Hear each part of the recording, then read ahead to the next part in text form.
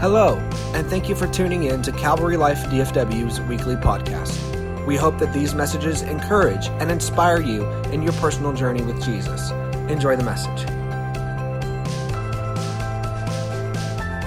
So kind of do a recap of some of the messages that you heard. I kicked it off talking about breakthrough. Breakthroughs are a product of pressing.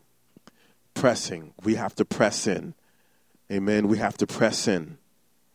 We have to break through the enemy's resistance. Amen. So we have to push beyond the enemy's resistance. He's trying to steal your supposed to be happy place.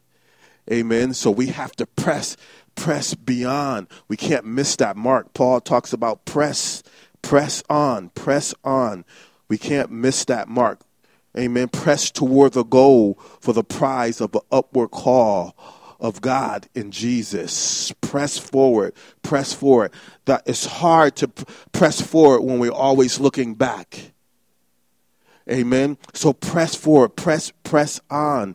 Amen. Don't allow the enemy to steal your supposed to be happy place. Pastor Pete talked about plant seeds of breakthrough. That's awesome. Amen. See, he says some breakthroughs in your life have to be planted. Amen. So you have to plant seeds of breakthrough. Pastor Ryan last week with a tremendous message, he talked about the transitional period, right?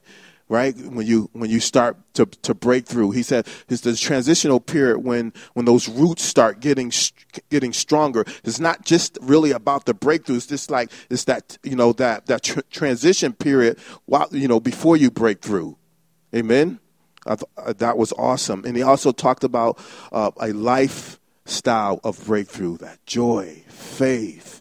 It was an awesome message. He actually laid a foundation for my message today.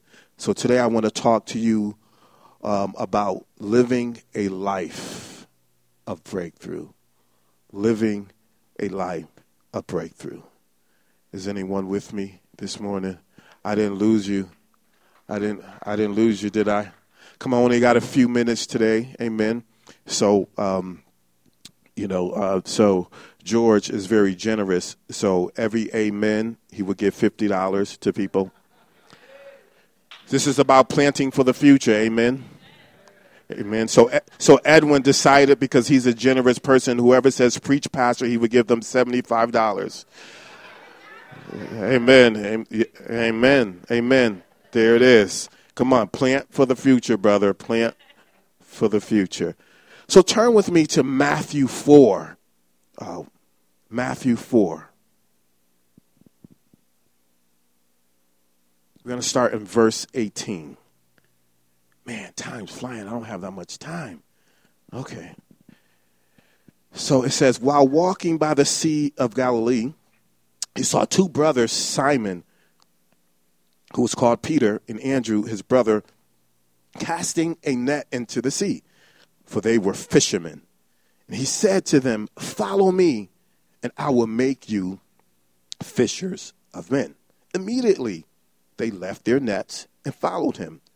And going on from there, he saw two brothers, James and the son of Zebedee, and John, his brother, in the boat with Zebedee, their father, mending their nets, and he called them. Immediately, they left the boat and their father and followed him. And they followed him. You know, the Lord, during this fast, I was asking the Lord to reveal to me areas of disobedience.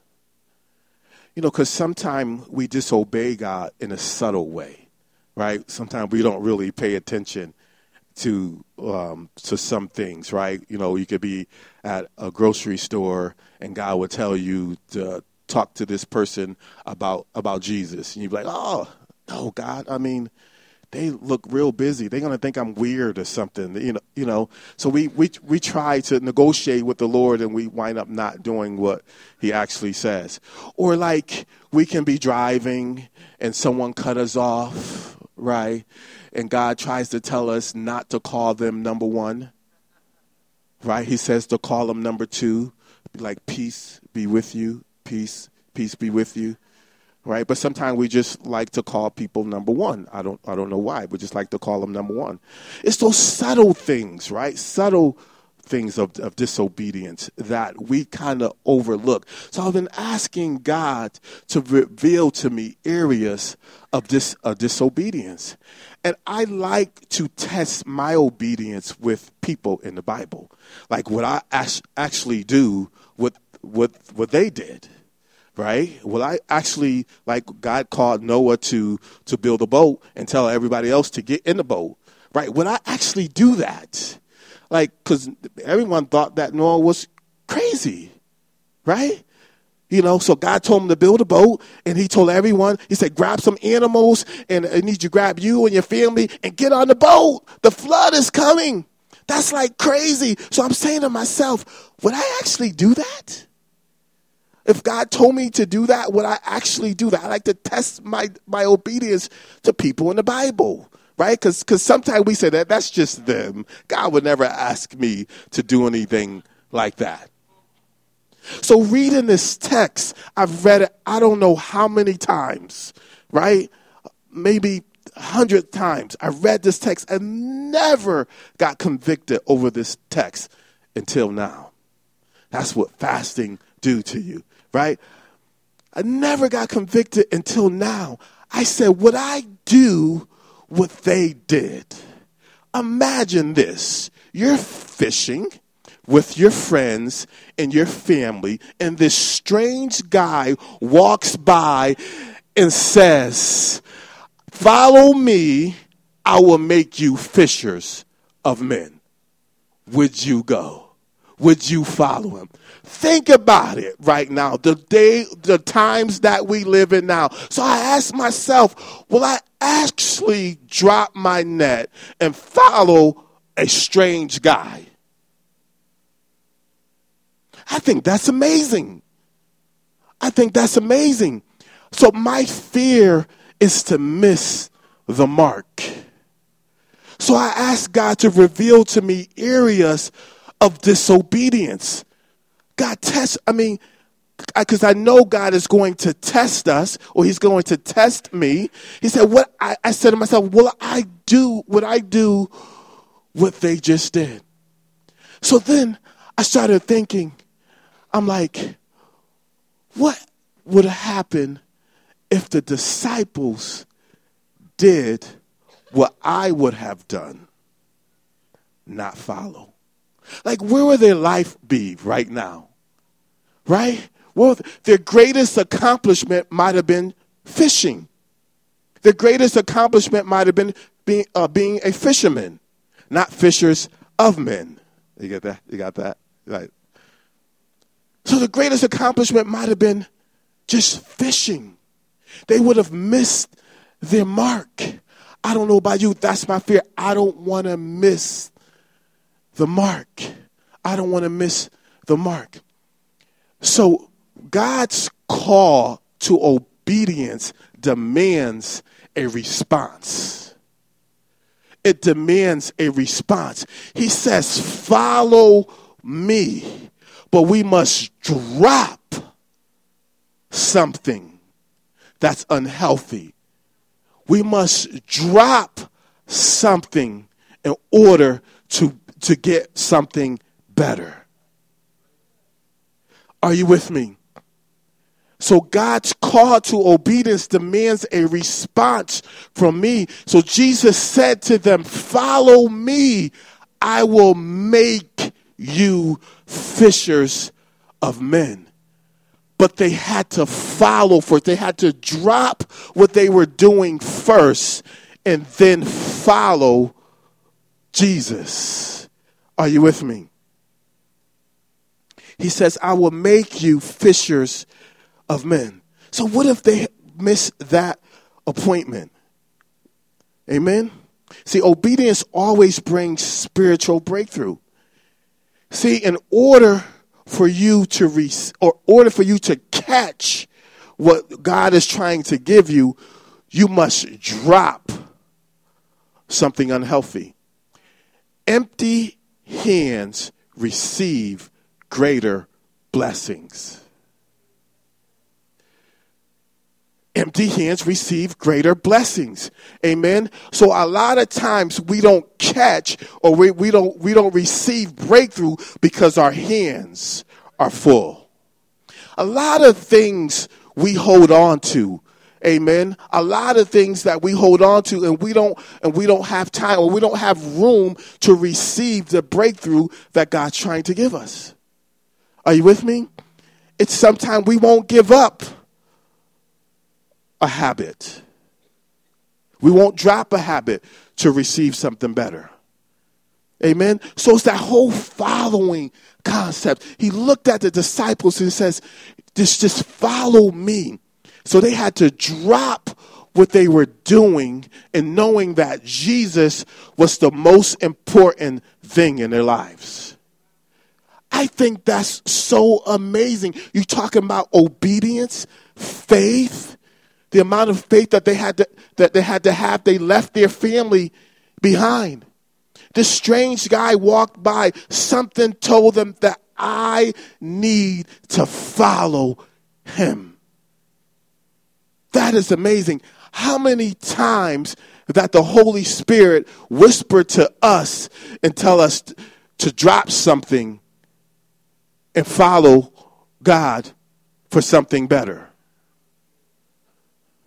Amen? So we can't receive a breakthrough if our hands are full. Are you with me? So we need to drop something in order to become healthier. To drop something in order for us to become healthier. He said, Jesus told them to follow me, I will turn you into something better. Amen. See, God desires for us to live a life of breakthrough. I heard this said before. What's better than a miracle is breakthrough. It's breakthrough. Amen. When we live a life of breakthrough, then we become the conduits of miracles more than being recipients. The conduits of miracles more than being recipients. See, Jesus never needed a miracle. He was that vehicle for that miracle. Amen. So Jesus lived a perfect life. Jesus knew that he was under an open heaven. Guess what? We are all under an open heaven. Amen. See, a life of breakthrough is when you become a vehicle for a miracle. Come on, that's exciting. Amen. God wants us to be that vehicle for a miracle. That's living a life of breakthrough. See, I love Moses. Moses, if I were to be anyone in the Bible, I would probably be Moses. Moses was a bad dude, man. I mean, God really used him to do amazing, amazing things, right? And if you ever decide to become a pastor and to lead a congregation, you got to learn from Moses. You got to learn from Moses. I mean, he had to deal with all the Israelites, people murmuring and complaining, right? Amen. And Moses, he was insecure. Right? Although he had a bunch of flaws, but he still continued to serve God. I mean, that really speaks to our lives. Moses was a bad dude. I mean, when he was the scene at the Red Sea, that's like my favorite, right? The scene at the Red Sea, the congregation was complaining about Moses' leadership. They were complaining that he brought us here to just die. I'd rather go and serve the Egyptians. Just take me back there. I don't want to row with you. I don't want to follow you. Take me back. But it's just a scene at the Red Sea. And God told Moses to use your staff. I'm just thinking, if I were Moses, I'm like, okay, God, this better be true. You better be doing something. This is going to make me look like a fool. But Moses' obedience, he took the staff.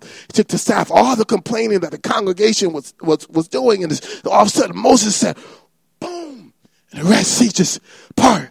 Can you imagine the look on the congregation's face? It's like, oh my gosh, this man is powerful. He's a great leader.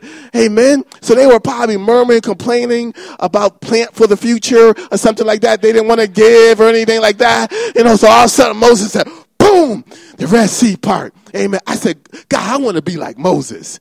If the congregation ever complain and they don't want to do something that I'm asking them to do, just give me, let me be that conduit of a miracle. Give me a staff or something. Let me just split something, split the building in half or something like that. Boom. And you know that God is using me. I don't know. Moses had to feel good. Imagine that, right? You had the power to just split something, a sea of water, right? That's just awesome. How do you not listen to Moses after that? Right? But Moses was awesome. But there's another scene, another example of a life of breakthrough, a person being a conduit of miracles. In John 6, verse 1, it says, after this, Jesus went away to the other side of the Sea of Galilee, which is the Sea of Tiberias, and a large crowd was following him because they saw the signs that he was doing on the sick. Jesus went up on the mountain, and there he sat down with his disciples. Now the Passover, the feast of the Jews, was at hand. Lifting up his eyes, then he, seeing that a large crowd was coming toward him, Jesus said to Philip, where are we to buy bread so that these people may eat? He said this to test him, for he himself knew what he would do. Philip answered him, 200 denarii worth of bread would not be enough for each of them to get a little. One of his disciples, Andrew, Simon Peter's brother, said to him, there is a boy here who has 5 barley loaves and 2 fish, but what are they for so many? Jesus said, have the people sit down. Now there was much grass in the place, so the men sat down, about 5,000 in number. Jesus then took the loaves, and when he had given thanks, he distributed them to those who were seated. So also the fish, as much as they wanted. So during this miracle, the disciples were learning about ministry and who Jesus was. Amen. So he was showing them that he is the source, and he can do miracles through them. So Jesus modeled intentional action in his relationship with others. He modeled intentional actions in his relationship with others. So he tested Philip. He says, where are we to buy bread so that these people may eat? Philip's response was 200 denarii worth of bread would be enough for each of them to get a little. He didn't get it. He didn't get it. See, the test is where you will look to first for a breakthrough. The test is who you will look to for a breakthrough. See, whoever you look to first becomes your source. Are you with me? So he didn't get it. So Jesus just tested him. Your obedience will always be tested. Your faith will always be tested. Who will you look to first? But there was a little boy who actually got it. A little boy who actually got it. He was a conduit of this miracle.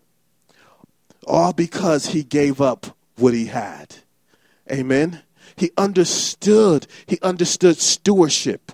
He said, I will give what I have because whatever I have is yours already.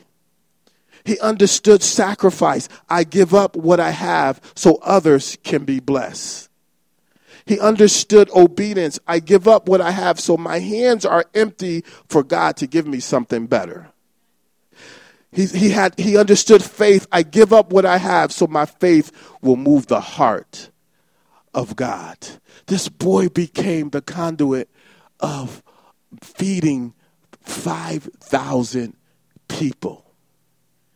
Do not ever underestimate what you have. Do not think whatever you have is insignificant.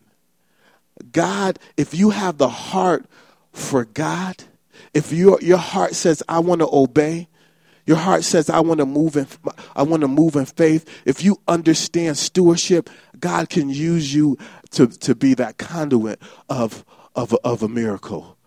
Amen. God can use you to be that person that perform miracles. He can perform miracles through you. You can be that example. Amen. You can be that example for your family.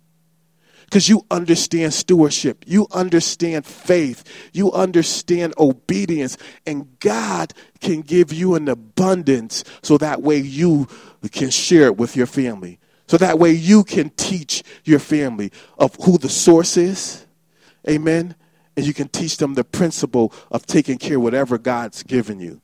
Amen. So God can use you as that conduit for miracles. Can you imagine going to the workplace and one of your co-workers are so discouraged, hopeless, seasons of hopelessness, feelings of hopelessness, amen, and you can just say one word, amen, that will lift them out of their situation, and they come to you with their testimony of the miracle that God came through with, something that's so powerful, amen, that you be able to share with others. God can use you as that conduit of miracles.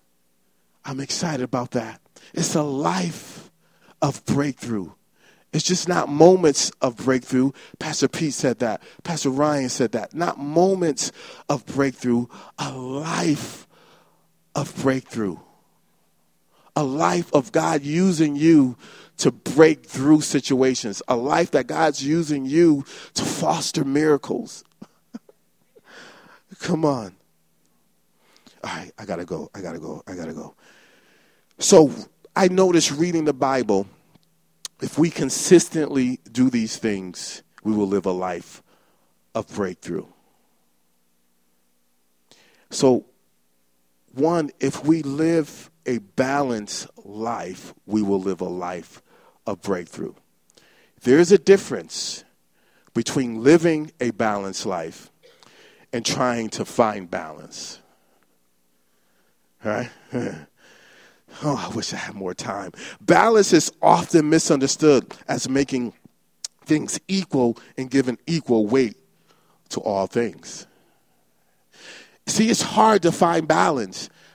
That means that you have to find time to give equal. You have to give equal time to everything. You will always fall short. Something you will neglect. See, sometimes we live our life trying to find balance instead of living a life of balance. There is a difference. Amen.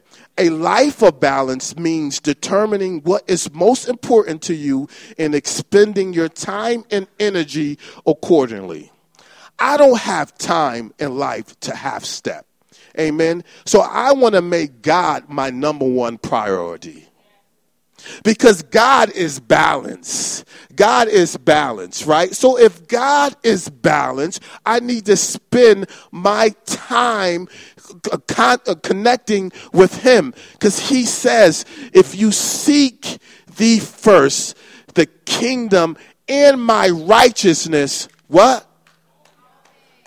Yeah, everything else will fall in place. Everything else will be added to you. If I seek God, his kingdom, and his righteousness, everything else will be added to me. Everything else will be added to me. So that means everything else will be balanced. Everything else will be in alignment with him. Everything else will be in alignment with him. We have to make God our priority. Amen.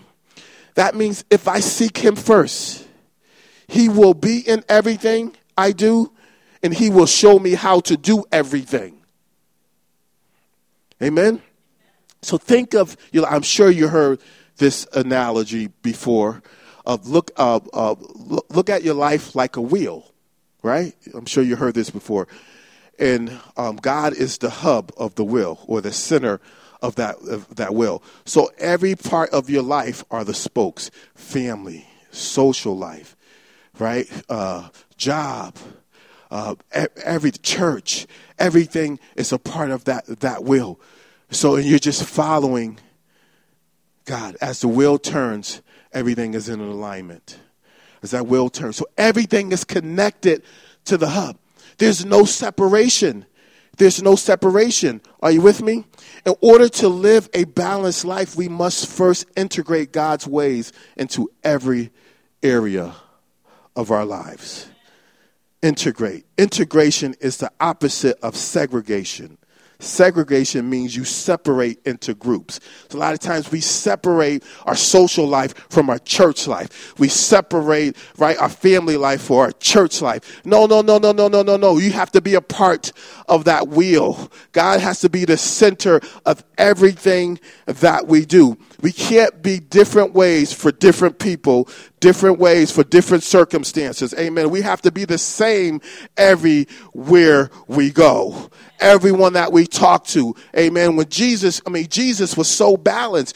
He kicked it with tax collectors. He sat down. He was still Jesus. He went to weddings. He was still Jesus. He went to people's homes. He was still Jesus. He was Jesus everywhere he went. Amen. So we cannot serve God on Sundays, right, and expect a breakthrough on Monday. We can't only serve God on Sundays and expect a breakthrough on Monday. We have to serve God. We have to invite him into every aspect of our lives.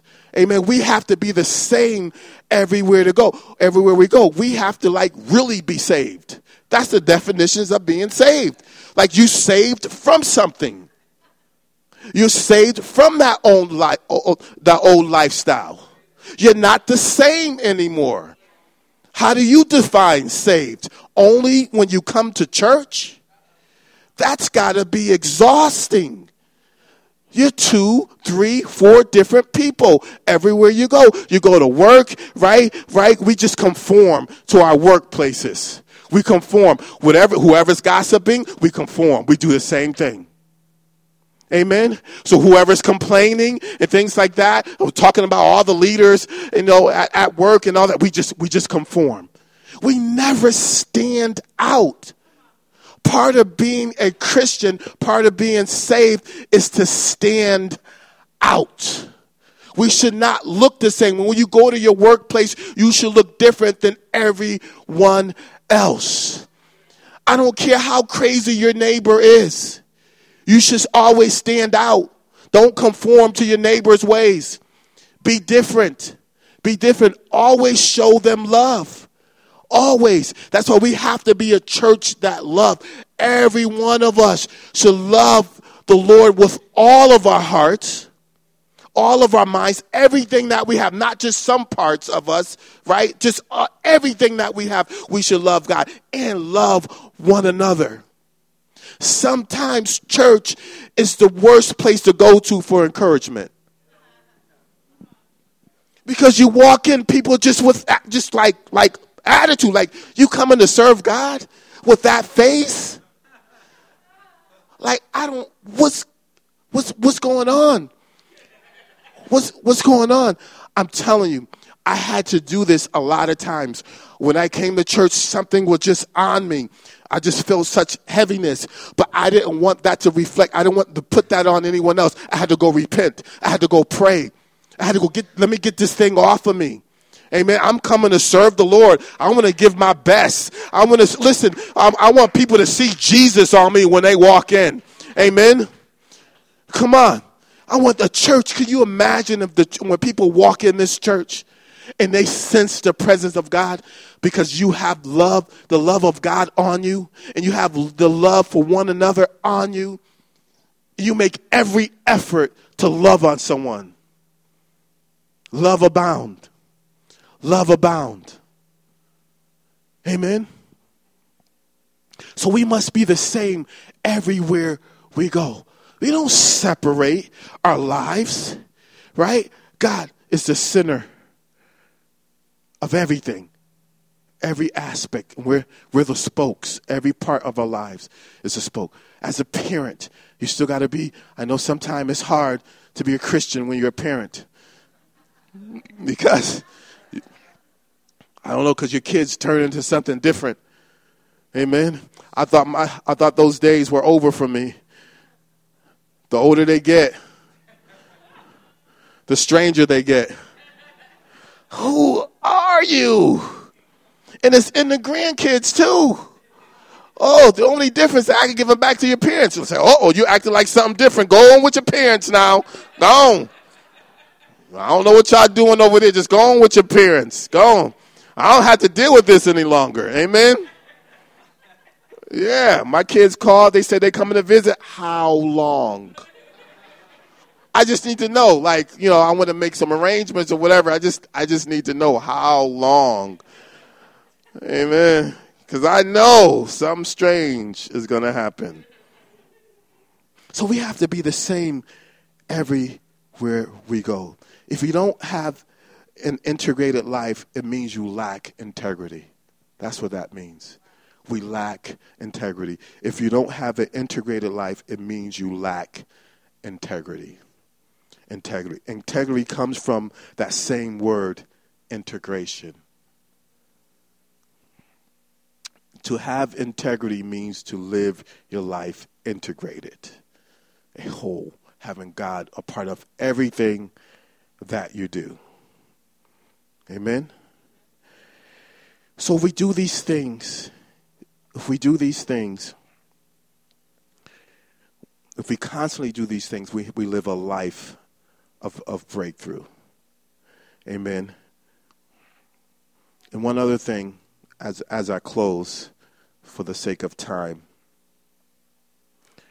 if we pursue the heart of God, we will live a life of breakthrough. If we pursue the heart of God, we will live a life of breakthrough. See, when David was in trouble, it says he inquired of the Lord. See, we must be in touch with God. See, David pursued the heart of God to help clarify what he should even want or ask for. It's pursuing the heart of God. God, what's on your heart? I want what you want. Because sometimes my heart's not right. I want what you want. And if I know what you want, I know how to move. Tell me when you're going to move. Tell me what you're going to do so I know how to do it, or I know when to do it. Amen. So we have to pursue. Can we make 2019 a year that we pursue the heart of God? Meaning that spend time with him and ask him, what is on your heart? What is on your heart? I don't want David to be the only one. I don't want David to be the only one where God says, David is a man after my own heart. David is a man after my own heart. I want God to say that about me. So to be after one's own heart means that someone is in compliance with one's own intent or will or inclination. It's an expression saying, this is someone I can agree with. We want the same things. I want God to say, Gwynmar is a man after my own heart. That means I must pursue him.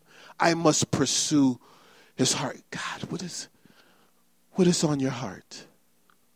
Think about it for a second. When we discover what's on God's heart, we know we live a life of balance. Do you know we live a life of breakthrough? Because we know how to pursue certain things. If God has plans for us, and those plans are good, he will reveal those plans to you. But we must pursue his heart. His heart. God's always going to call you to a place. He's always going to call you to something, to a people. And he has plans for it. So if we just sit down with the Lord and saying, God, I want to know what's on your heart. I want to take time to know what's on your heart. What's on your heart? Help me know what's on your heart. Then I know how to move. Are you with me? We hope this message was impactful to you. If you would like to hear more, please remember to subscribe. For more information, you can visit our pages on both Facebook and Instagram. God bless you and have a great rest of the week.